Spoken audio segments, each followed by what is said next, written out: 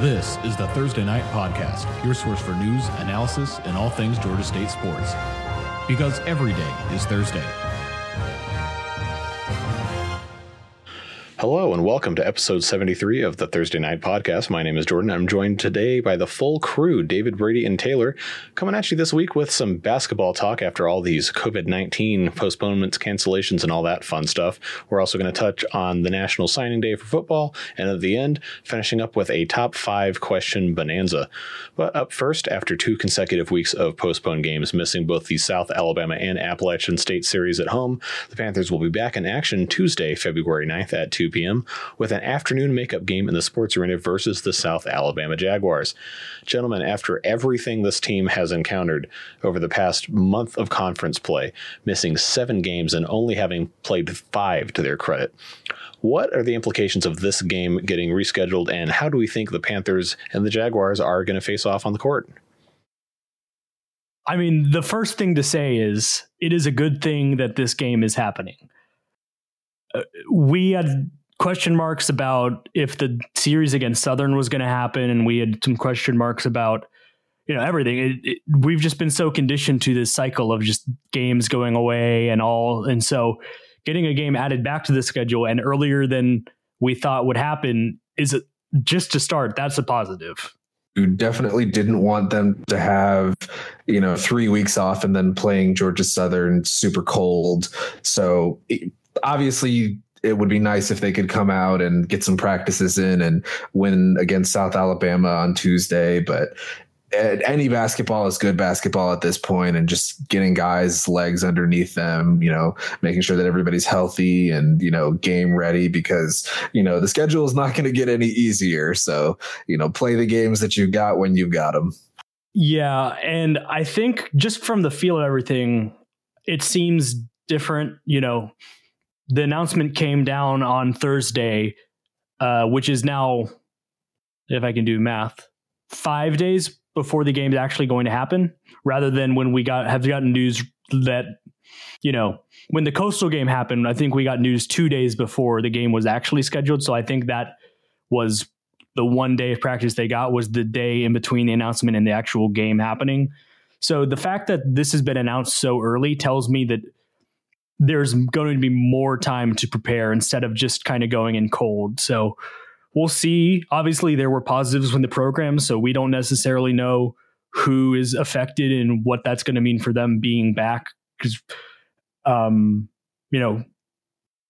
Williams didn't play against Coastal in that first game when the team did come back. So this time we don't know any of that. We presume that enough guys are going to be ready, because otherwise they wouldn't have brought the game on. They would have kept it canceled. So my assumption is that it's going to be at least somewhat close to full strength, enough that they can play a game. And it's an interesting South Alabama team. It's the team that last year, if the tournament had gone ahead, they would have gotten my money for who was going to win, because they were on a roll. They had a lot of senior leaders, and a lot of the bulk of that team left. And the guy who came in for them, who has been the best player in the Sun Belt this year, has been Michael Flowers, who came in from Western Michigan.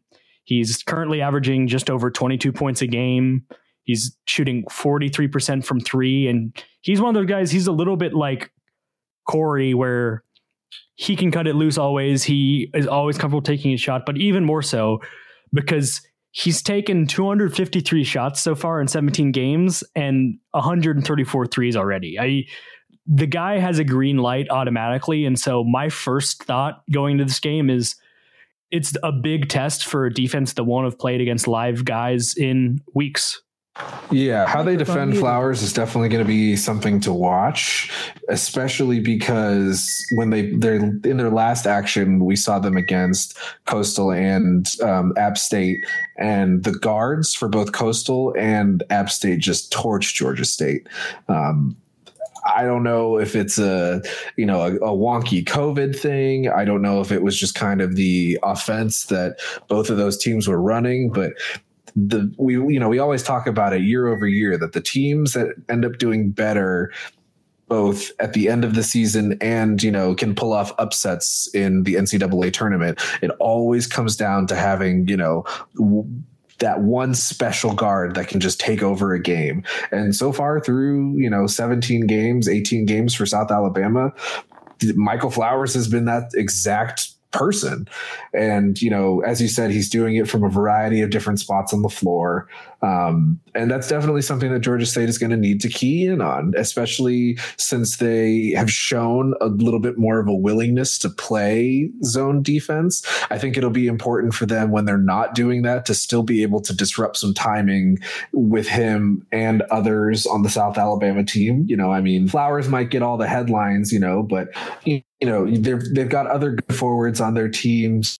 Just and Caio Gonçalves, both of them are averaging a little over 6 rebounds a game. And, that might not be as prolific as Georgia State has been, but rebounding is obviously something that's going to be important, especially after that App State series where rebounds kind of let them get a lot more open shots, and so it's definitely going to be important to watch how Georgia State comes out defensively and mitigates this Jaguars team.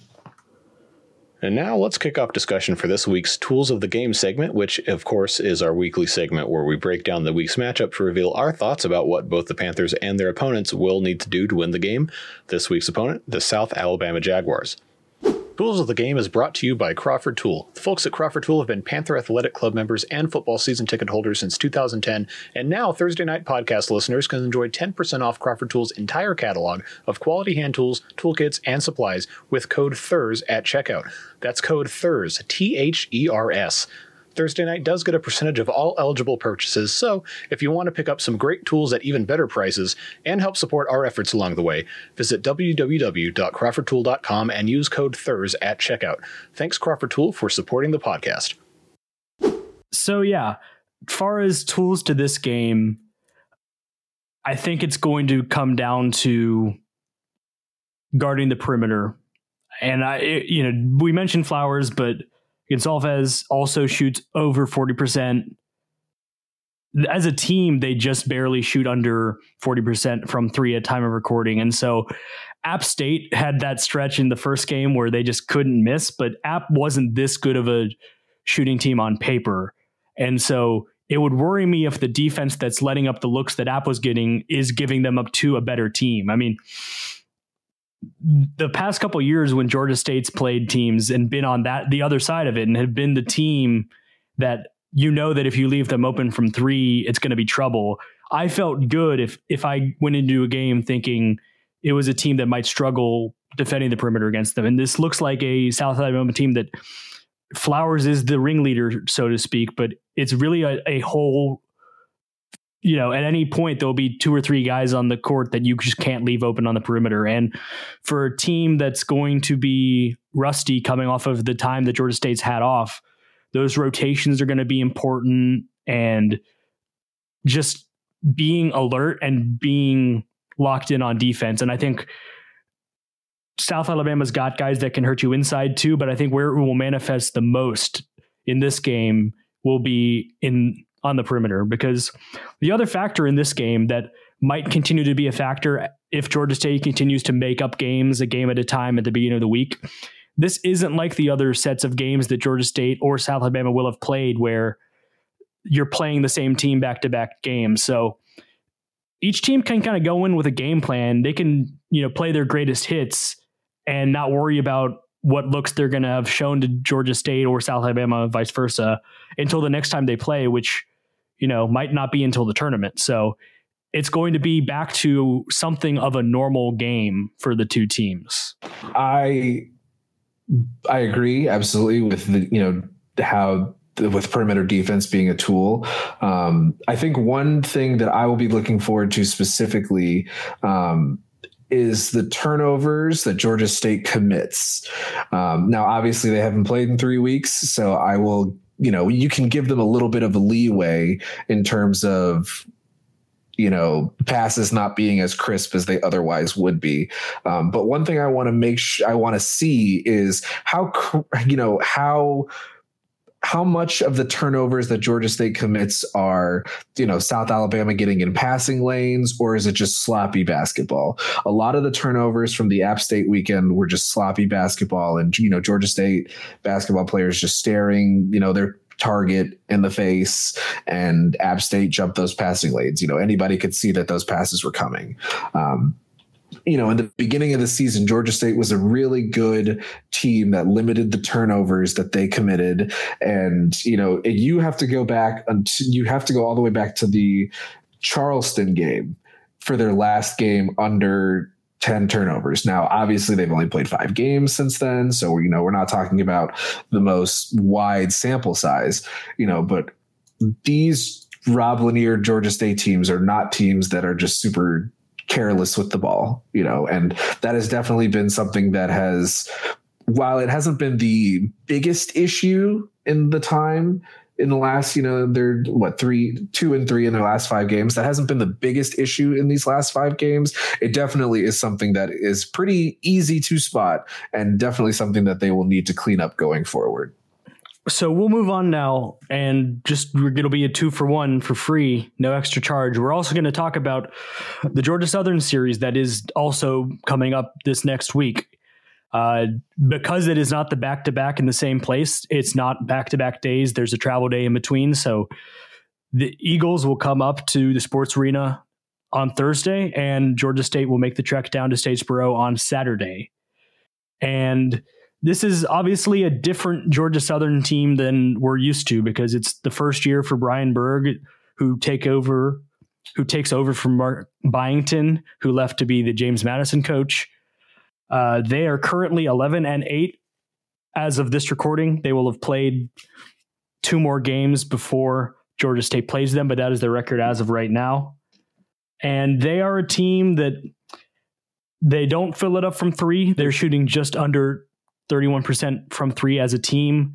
They don't really light up the score offensively either. Just in general, they're averaging 73.37 points per game and giving up 67.53 points per game. So it feels like it's going to be kind of a reversal within the same week, where it's not going to be the same type of matchup. It's not going to be the same thing where South Alabama's got a lot of guys they're going to shoot it from 3. It's probably going to be a little bit of they'll still take their threes, but you're going to have to be physical inside. It's a team that's going to force the issue on turnovers. They've forced 321, again, as of this recording, turnovers as a team, which translates to just under 17 a game. So that is something that, if it is the Georgia State that is lackadaisical and forcing bad turnovers, this is the one thing that this Georgia Southern team will do, is make you pay for stuff like that. It's weird because, you're right. This isn't the same. I feel like this matchup doesn't have the same luster that it usually has. Southern is in a kind of a transition period, and, Georgia State is in a transition period from not playing basketball to playing basketball. So it should still be good, though. I mean, it's, rivalry games. They're always pretty competitive. And the thing is, it is a different team, almost literally. Elijah McCadden is still a starter for Georgia Southern, and there's still some other players that were on the team last year, but it was a whole roster makeover.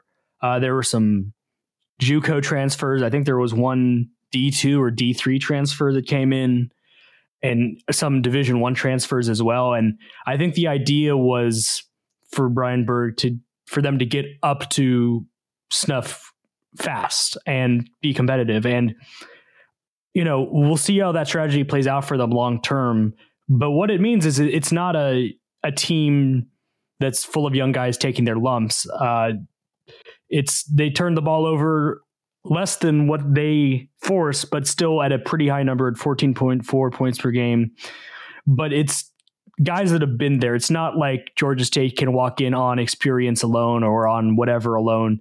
It's not going to just be a team that's going to give you the game like that. And so I think, we talked a little about this in our intro to talking about South Alabama, but I think there was a bit of a worry going into a series against Georgia Southern where Georgia State hadn't played for weeks. So I think regardless of what happens in the South Alabama game on Tuesday, I think it is a positive that there is a game for this series because we don't really know what the season is going to turn out to be.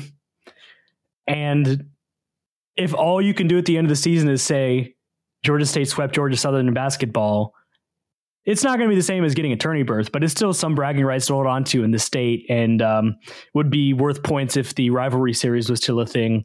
But Southern's AD didn't want to have that fun anymore. But I think that there was a little bit of trepidation with going in cold to that game. And so that isn't a factor anymore. And now it's just going to be, okay, can you get back into the swing of things all the way in one game on Tuesday, get a day off, host a team again? There's no travel involved after the South Alabama game. And then be locked in as if you haven't had weeks off because it's a rivalry and you want to beat your rival. And aside from anything else with the season, that's just, that's what this series is about sometimes. It's just as simple as you want to beat this team. It's also at home too, like I know you said that there's no travel, which absolutely is true, but I don't think that it can be overstated the effects of, having that layoff, having any game against South Alabama and then, playing Georgia Southern at home. There's a comfortability factor there that absolutely matters. So that definitely should factor into, how the players feel and, hopefully the performance that they have against Southern. Yeah, get ahead of steam going in the 2 home games you have. Then on Saturday you go on the road, but it's not a long road trip. It's it feels like forever going down that highway getting to Statesboro, but you're not changing states. You're not playing 2 games in 2 days. So it feels like Georgia State's had a real rough go of it with all these cancellations and everything. But, now you've got a thing where it's probably going to be 3 games a week until the tournament, provided there's no more flare-ups within the program or with the other teams you're scheduled to play. So, make this momentum your own thing.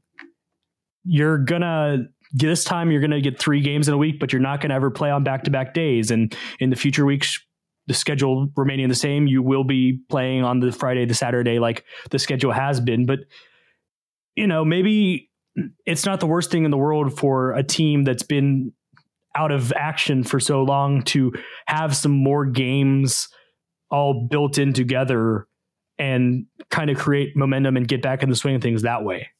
You're going to have to make the most of the situation as it is. And I just, that seems like maybe playing 3 games a week for the rest of the time wouldn't be as bad as maybe you would have thought if you had been told that, COVID aside, just in general, be like, there's going to be a stretch where your team's going to play 3 times in a week for weeks on a time. You'd think that's a bad thing just because that's not how the game's usually played, but you don't usually go weeks without playing either. So maybe it's a time to, turn it around. Yeah, honestly, it just means that, that probably Tuesday practice just turns into a practice that matters, and obviously this is basketball, but we talked about it during football. When you get guys in a situation where practices matter and, they're being intense, that leads to better performance on the field. So, if there's a game on a day that they would normally be practicing, I absolutely could see a scenario where, they perform better than one would expect them to do given the layoff and the amount of games that they're probably going to have to fit in a condensed amount of time from here on out. Well, we will see how it plays out, but the prospect of 3 Georgia State basketball games to look forward to this week after multiple times of 0, even on weeks when we were expecting 2, this is just a good thing. Finishing the way we started this basketball talk, getting 3 games hopefully to talk about after how we had gone through weeks without it, and for the players as well to get to finally play again. Basketball is good. Basketball is fun. Glad Georgia State's getting to do the thing again. Yeah, should be a fun time. Let's hopefully that's the COVID is behind them and they can just have an uninterrupted rest of season from here on out, both on their end, plus, all of their opponents that they have lined up in the coming days and weeks. And switching over to some football news, second National Signing Day today. Just one new addition, a offensive lineman from Milton High School in Alpharetta, Cameron Dye.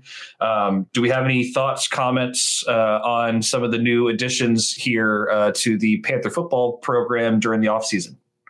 So Coach Elliott, they announced this, and he did some press availability as of recording today.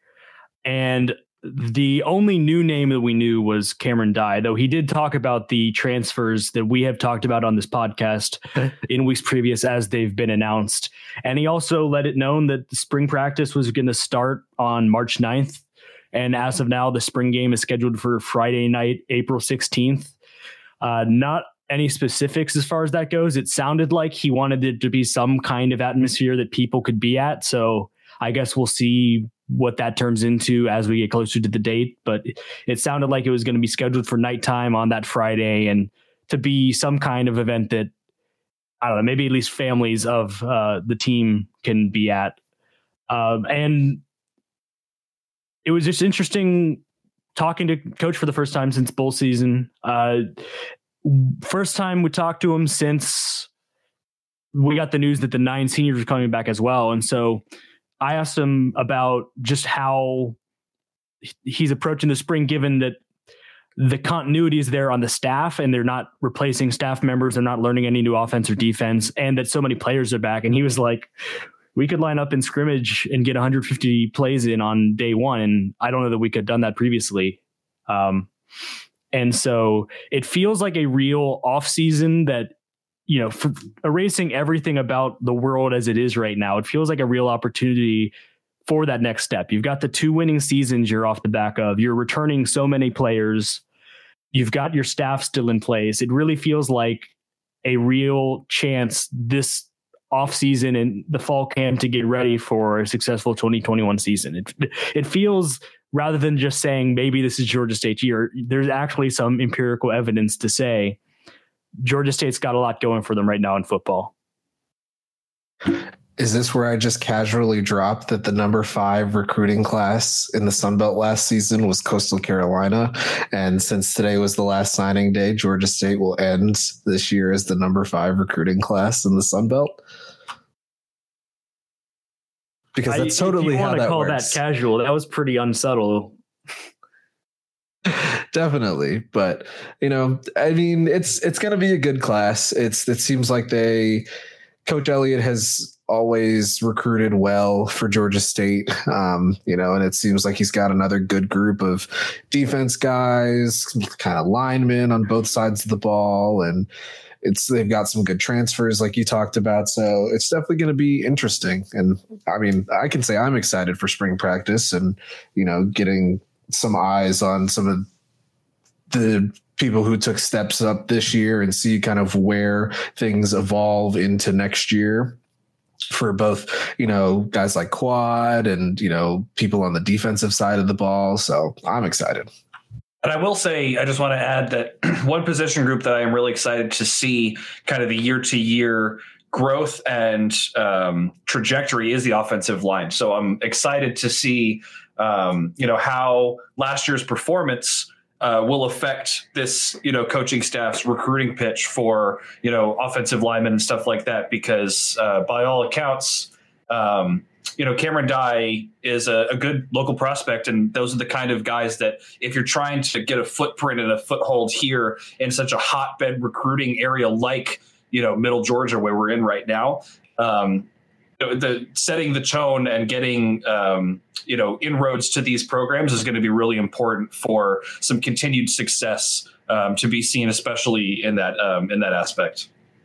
I mean, so Shamarius Gilmore is coming back. He was one of the 9 seniors who announced. And so barring anything weird, all 5 starters should be back in the positions they played on the offensive line this year. So I don't think it's hyperbole to say that this 2021 offensive line being the best offensive line in Georgia State history, I don't think that's an unfair expectation. I think that you can set the bar there just because of the way we've seen this position group grow since, Coach Elliott has gotten here, and with all the guys that are back, and so much of offensive line play is just continuity and playing together, and it'll be the same five for 2 straight seasons, and really talented guys there too. So, and that opens up, opportunities for guys, bring them into the program like a Cameron Dye that get to sit behind, learn the system, learn from experienced seniors, especially guys, like you said, we're going to have the same starting 5 projected going into this next season. Seeing and being a part of the kind of culture within that's already been established and is being grown upon by the current group of guys that are in those starting positions is only going to be good for any recruits coming in to get to kind of learn by osmosis of being around such a successful group of position players that have had, like you said, like some of the best, performances in terms of offensive line play we've seen in the program since the football team started. So let's move on to yet another top 5 list bonanza. That's right, because there's no basketball to discuss this week whatsoever. We decided let's open up the floodgates and let the people tell us what they want to hear. So let's start off with Sid's question. He wants to know our top 5 sports video games. Before we start, I do need to let you guys know that the other day, EA Sports announced the return of EA Sports College Football, formerly known as EA Sports NCAA College Football. I don't know why they took NCAA out of it, but the game is returning, and we don't know anything else about it. We just know it's coming back. We don't know exactly when, but that is good news to me, especially. I think my disc on my Xbox 360 for the NCAA 14 game will probably wear through if I play it 1 or 2 more times. The amount of mileage I've gotten out of Georgia State on there is something. But I want to hear what you guys have as far as your top 5 sports video games before I give my take. All right, so I want to kind of break away from the mold here of just being like, oh, I like Madden, I like FIFA, whatever. So I'm going to go with, in no particular order, because it's hard for me to judge in terms of like ranking these 1 through 5, but just sort of a 5 best all of sports video games in terms of games that I played the most growing up. Backyard Baseball, 2001 on the PC. Absolutely. What a great game. Pablo I'm sorry. would be a perennial MVP player in the MLB today. Don't at me. Following up, Super Mario Strikers on the GameCube. Incredible, solid road trip game that I used to hook up to like a portable TV that my parents would like ratchet strap onto the center console of our Chevy Suburban. And on long road trips, I would just hook up the GameCube to that little like 8.5-inch screen and play nonstop. I'm going to go with, I don't want to get the year wrong here, the NBA 2K with Carmelo Anthony on the cover. That was my first like NBA 2K or like NBA video game experience. I want to say it's 2007 off the top of my head without looking it up. So I'm going to go with that. 2 more after that, man. It's tough. I honestly don't play a ton of sports video games. I'm going to leave the other 2 open, and I want to hear what you guys have to say, because I know you are the rest of you, David and Brady, might be a little more versed in the sports video game world than I am. Oh man, this is easy. Okay, so I know that there was a caveat of not repicking the same sport, but I have to because they are very different games. So I chose, and in no particular order, here's my list. MLB 12, the show. I picked 12 because I think that was the one I had the most hours in. But I mean, it's just a phenomenal franchise. I just really like all those games. My favorite football game actually is NFL 2K5 with Philadelphia Eagles Terrell Owens on the cover. Absolutely. I don't know why 2K. Well, sorry. I know why 2K doesn't make those games anymore, but it's dumb and they need to make those games again. Of course, NCAA 14. How could it not be on there? I mean, it's a classic and they haven't made one since, even though they're going to. And then my last football game on here is Backbreaker, the mobile game. What? I don't know if you guys played that, but it was right around the time like the iPod Touch was blowing up, and it was just so much freaking fun to just sit there on the bus and play this ridiculously dumb and glitchy looking football game that had the weirdest mechanics and the weirdest gameplay, but I don't know. I had a ton of fun with it. And then lastly is a Game Boy. I played the Game Boy version because I didn't have a GameCube, but like Mario Tennis All-Stars, I believe was the name of it. I had a ton of fun playing that. So that rounds out my top 5. Listening to you talk about it, David, I did figure out my last 2 to round out the list. So an update, I was the NBA game I was thinking of, NBA Live 2005 with Carmelo Anthony on the cover. Nuggets Carmelo Anthony to you.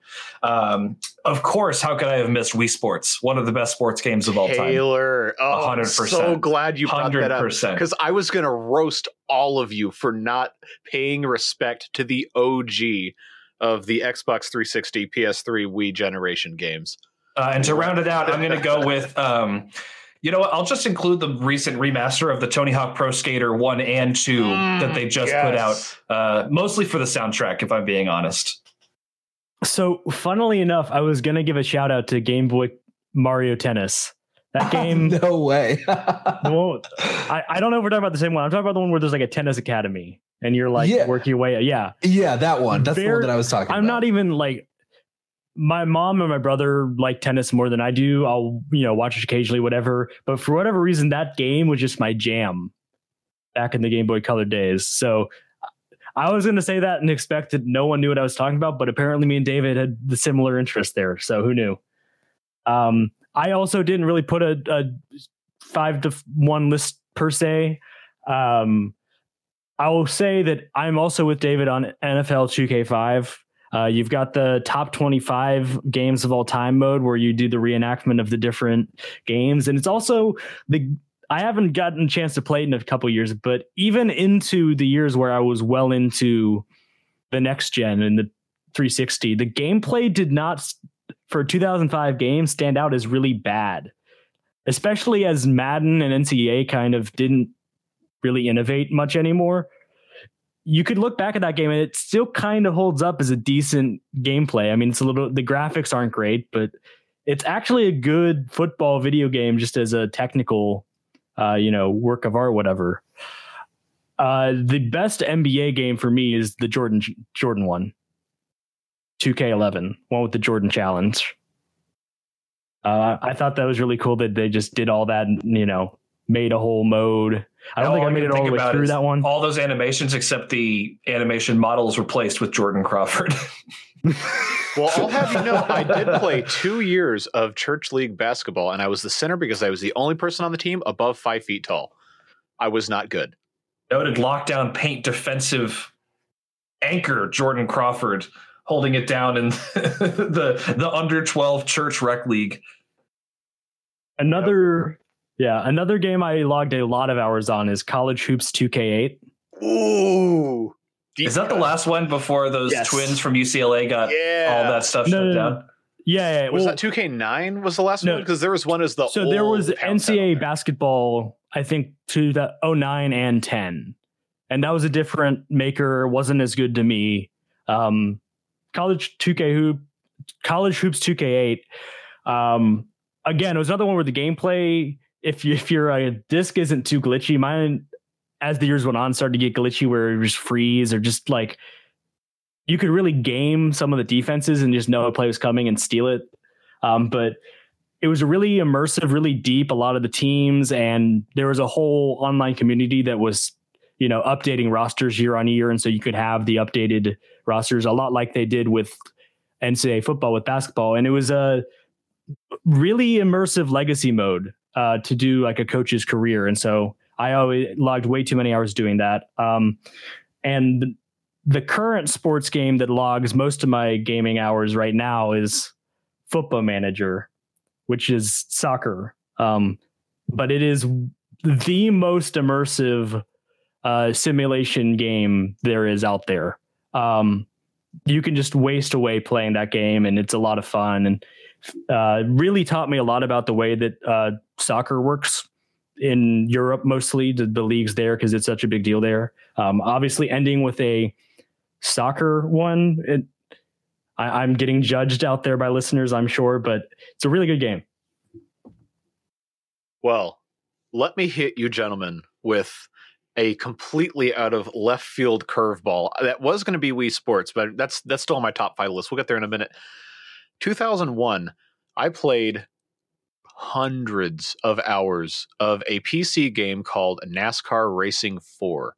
It was oh my gosh, Jordan, I've played the exact same game. Really? But the only way that I played it is I would immediately start, turn around, and drive backwards, and then run into the cars oncoming. Yep. And the physics engine just didn't understand how to compute that, so it would shoot all the cars involved straight up into the air. Taylor, what if I told you that's exactly how I played the game? And the best part was the announcers that are like, "Hey, dummy, if you didn't realize you're driving the wrong way." Yeah, the pit crew chief. you're going to get a black flag. Yes. Oh, they black flagged you. I loved that game. Incredible, man. They don't make games like that anymore. They literally don't. Because they work now. NASCAR games forever. But oh god, what was the track? It was I think it was called Sears Point Raceway at that point. The road course in California. And there was one straightaway you could get going really fast, and if you hit the embankment just right, it would like rocket you across the entire map, and your car would just be doing flips in the air, and it would hit the boundaries, and it wouldn't let it. I had a great time. You could make your own car, and then it would let you edit the what do you call it, the character models. But when you open it up in like Microsoft Paint or something, it's all flat splayed out, so the guy's face is like 8 feet wide because it wraps. It was if you've ever seen, there's a YouTube series called Monster Factory. Taylor, I know you've seen it, but anyone who's unaware, it's I think that's a group of brothers go in and just absolutely obliterate character creators in video games to make the most hideous, ridiculous people possible. But anyway, that's what that looked like. So that's definitely on there. That got a lot of mileage. Of course, NCAA 14. I have the marching band CD that we put out in 2012. I ripped all the audio from that into my Xbox and put in, at the time, an accurate. We played this on this down when the defense came on the field, etc. So it was all completely accurate to the game day experience. It had the fight song. It had all this other stuff. It was really cool.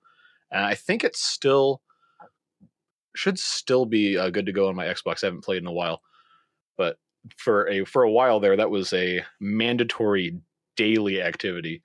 As far as basketball goes, I got a lot of mileage out of a series. I don't know that any of you guys would have played NBA Inside Drive, specifically the 2003 edition. That was the first one I got for the original Xbox, and the character creator for that game was absolutely broken. I had a guy who was all 99s because, of course, you're 12 years old. What are you going to do? You're not good at the game. You just want to make it. You want to make a dude 7'11", like 400 I want to make pounds. Mecha LeBron. Well, LeBron hadn't even started playing basketball then, I don't think. Was that? That's so disrespectful to St. Mary St. Vincent legend at the time, LeBron James, freshman, and also probably still best player on the earth. So that would have been like, I think Christmas 2002 maybe would have been. When did LeBron come in? He's drafted in the 03 draft for the 03-04 season. Yeah, so that would have been pre-LeBron. So that was, of course, you had Kobe and Shaq on the Lakers. You had Tony Parker, Tim Duncan.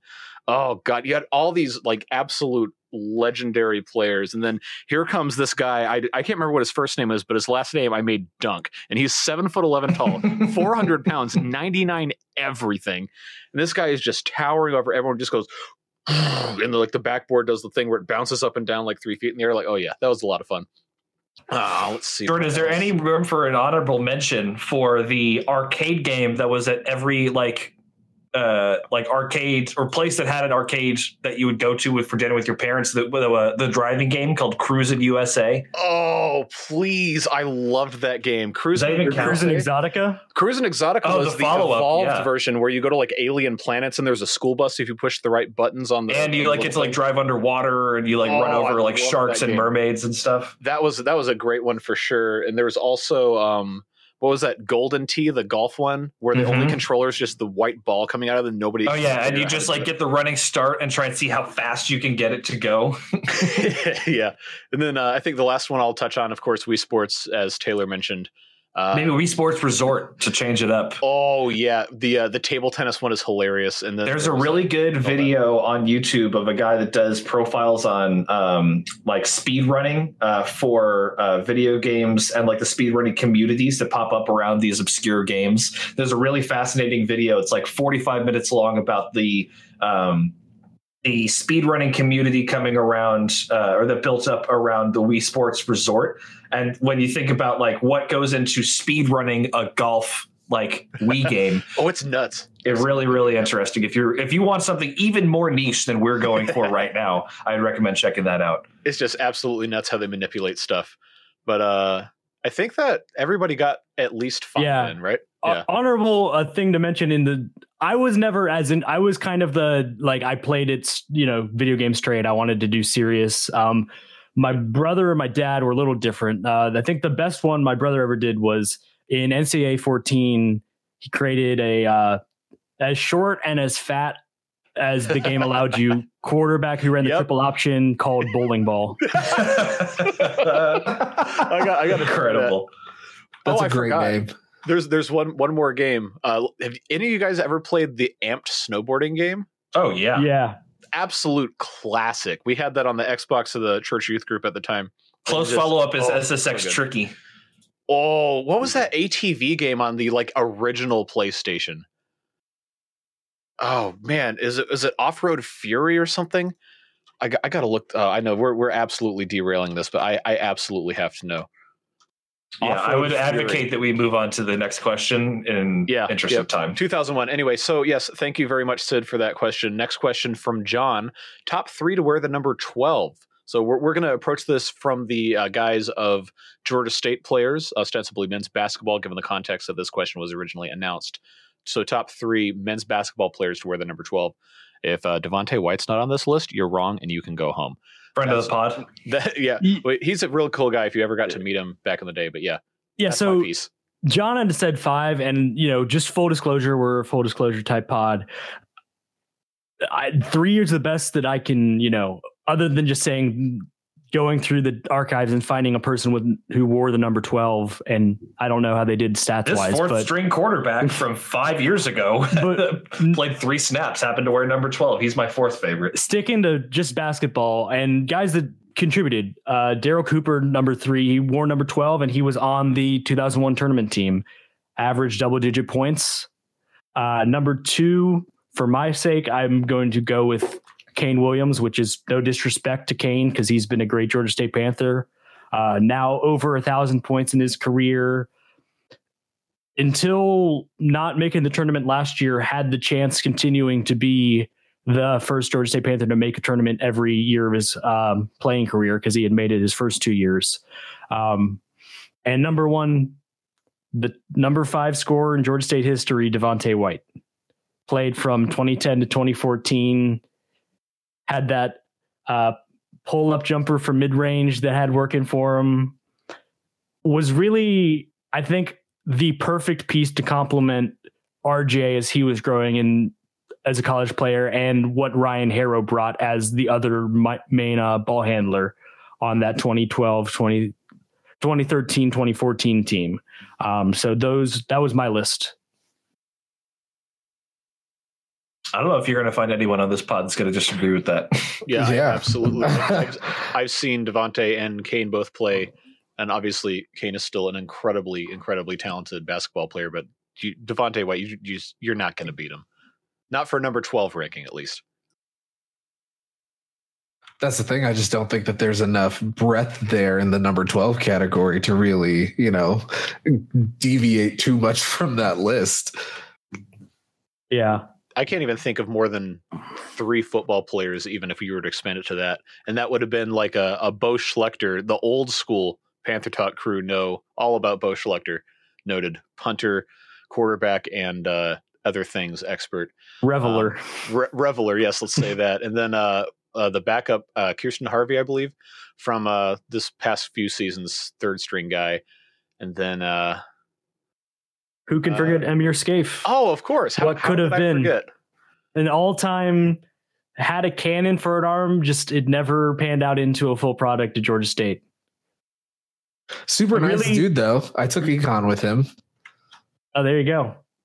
Scaife was funny just because it was like the one guy that was like the first person where it was like, this guy's going to be the next guy after Nick Arbuckle is gone, and it just never panned out. It was just one of those weird, I'm sure in other programs that are older than Georgia State, there's been so many of those guys where people following the program have been burned by quarterback prospects before, but it just hasn't happened that often for Georgia State.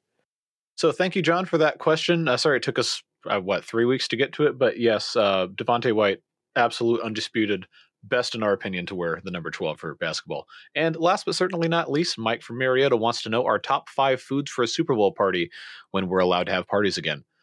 Gentlemen. All right, so it's pretty simple. The name of the game with Super Bowl parties is finger food. You don't need anything like super big, like burgers or anything like that. Just keep it nice and compact. David, you got to have a dip. The beef Wellington that I made for our Super Bowl party last year begs to differ. Okay, that's fair. Because I'm totally joking. I did not do that. That's ridiculous. All right. Number 1, dips. Your dips have to be on point. You got to start off with some good queso. I'll excuse spinach dip if you're, lactose intolerant and you want something a little bit lighter, but David, queso I have bad is a news must. for you. There is a ton of dairy. Is there really? Spinach dip, 100%. I don't eat spinach dip because I don't like spinach that much. It's cream and cheese. Heavy like cream cheese, butter. Right. Like there's I guess you're screwed if you can't have dairy then.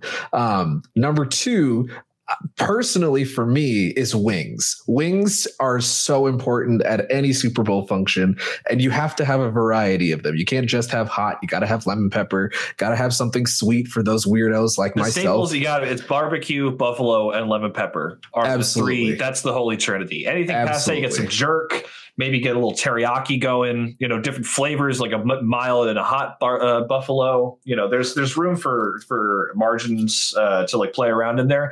I would also posit it is good to have a variation of like boneless and bone-in wings. Correct. And then within the bone-in wings, got to have a good mix of flats and drums. Correct. I personally don't like boneless wings, but you definitely need to have those chicken tenders at your function. Definitely. Number 3, chips. Chips are very important. You got to also have a variety of chips. You can't just be like Lay's or Doritos or something like that. You got to, different flavors, definitely different flavors of chips. So that's 3 things. 4th thing, I feel like people overthink the dessert, but I'm sure cookies or the Super Bowl parties that I've been to that have had just like your regular Publix cookies or whatever, like those always seem to do a lot better than people who like make those super extra like football inspired cakes or whatever. Like cake is good, but I just think a simple cookie or something like that, like a donut or something, is a much more concise and palatable food option, if you will, for dessert or something sweet that you want to have when you're watching the game. And then lastly, I know it's not food, but I think a lot of what makes football parties kind of fun is seeing like a lot of like different 2 liters of soda. And if you're, people aren't soda drinkers or beer drinkers, just some sort of colorful drink. Like you can do like lemonade and, raspberry lemonade, strawberry lemonade. But I think the nice thing about Super Bowls is just that assortment and those vibrant colors in the drinks, instead of just having like, oh, here's a Coke. Oh, here's a Sprite, mix it up, have like, some Fanta, some Crush, some, get some RC Cola or something. Get some purple soda. I don't know. This is such a wholesome make it different. Answer. It's just like it was like you cannot talk about alcohol when you give this answer. You got to work around work drinks, and I wasn't sure where you're going with that. I was like, is he just going to say beer? Well, no, because I like beer, but I also recognize that when you're eating these types of foods, sometimes beer isn't great. Pretty unimpeachable list. The only thing I'd specifically say is the cookie cake with like the Super Bowl logo or the team logos specifically is any sort of cookie Super cake. Bowl. You've already got me at the table. Yeah, I would say an improvement on just cookies would be the cookie cake. I don't know why, but it's one of those things I just think of when Super Bowls are happening. I don't really think about eating cookie cake that many other times of the year. The only thing I'll add to David's list is when you mentioned dips, I don't know how we made it this far without talking about buffalo chicken dip. That, especially knowing the people in this podcast that we're talking about right now, I know for sure at least 3 of us have each individually made buffalo chicken dip at one point for a football event. So that is 100% got to be the number 1 Super Bowl party food item, in my opinion. Absolutely. Jordan, didn't you make buffalo chicken dip for the 2017 Super Bowl for the Patriots Falcons? Yes. It was either that or somebody else brought some, but oh my God, that was before I started working at Taco Mac, and my Super Bowl Sundays were absolute ninth circle of hell. We'll get to that later. But yes, the buffalo chicken. Will we? Yeah, I don't know if we want to. You brought up Taco Mac and Patriots Falcons in the same minute, so just the agony poured on. But I will say the buffalo chicken dip for me definitely has to be my number one. I do love wings, but wings are wings. You can get wings anytime, but nothing to me says Super Bowl like buffalo chicken dip does. To be fair, nothing to me says Tuesday in pandemic like buffalo chicken dip either. That's very valid. There's a lot of good ways to make. I don't need a reason to start making it at 11:30 p.m. on Tuesday. I haven't left my house in buffalo chicken dip at 11:30 p.m. I've lost control of my life. Not to derail. Derailing. I'm looking at one article. So this number is just from. Oh God, it's from Fox News. Oh God. So I put a guess out. What do you think the projected number of wings that will be eaten this Super Bowl weekend will be? Billions. Yeah, 100 million maybe. Oh, isn't it? It's shoot. I used to know the number because they released like 70% dumb of the restaurant we all worked at. That's true. This is according to the National Chicken Council's annual wing report. Oh God. Is that like the 2-minute report comes out after every Super Bowl? Well, what's go for it, Brady. Hit us. David didn't hit. David was close. It's got to be like saying an answer, and he's going to get it. Yeah, I think it was like 75 million or something like that. Way under 1.42 billion. My God, with a B. What? Good Lord. So while buffalo chicken dip might be what Jordan thinks of in Super Bowl, clearly America is still very on the wing party. That's I believe it. I mean, although I do wonder how many bottles of Frank's Red Hot get bought Super Bowl week. Well, the last time I made buffalo dip in the same month as the Super Bowl, Kroger was out. So that ought to tell you. So I think that just about covers everybody's pretty much in agreement there. So thank you, Mike, as always, for questions. Thank you, Sid, John, and Mike collectively for making this top 5 bonanza happen. Thank you, as always, to you, our listeners, for being a part of the fun. We'll be looking forward to seeing the Panthers back in action finally on Tuesday. And, of course, we'll give you all the details on the Tuesday game versus South Alabama and the Thursday game versus Georgia Southern in the next episode. But until then, that's all we've got, and we will catch you next time. Bye.